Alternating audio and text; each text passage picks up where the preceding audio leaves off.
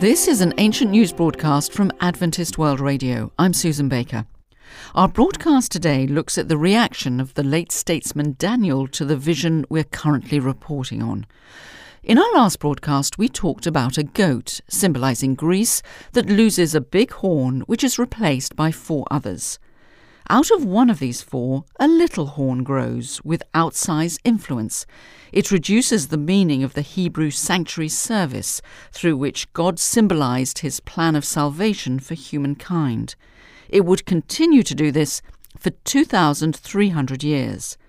Daniel was understandably distraught at this complex vision. Our ancient history correspondent, Dr. James Smith, is here to explain to us why. Thank you, Susan. Well, it is a known fact of Daniel's life that he was a Hebrew exile.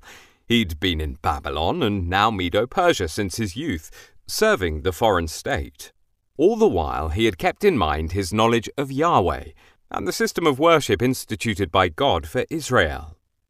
He knew that the temple itself lay pretty much in shambles since the Babylonian invasions. Still, he prayed in the direction of that temple 3 times a day, an act which landed him in the lion's den under Darius. Fortunately, God kept him safe.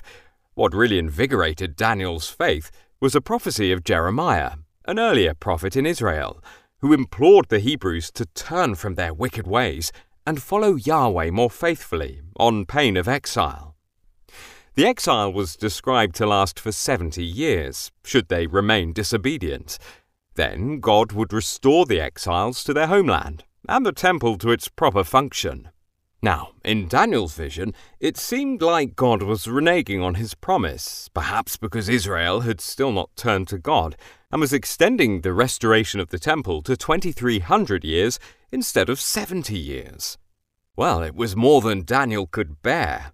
Daniel went back to study Jeremiah's prophecy, and then he decided to pray earnestly to God and ask for mercy and clarification. Thank you, Dr. Smith. That would explain Daniel's beautiful and heartfelt prayer, his humble and confessional words, not only on behalf of himself, but of his people, the Hebrews, and for Israel, and how swiftly the angel was sent from the moment he started praying to explain that Jeremiah's prophecy was not affected. The 2,300-year prophecy was for the time of the end, a time in which we clearly have entered if the 2,300 years marked 1844. In our next broadcast, we see how the angel Gabriel breaks down those 2,300 years into bite-sized chunks for Daniel to understand better. That concludes our Ancient News broadcast from Adventist World Radio.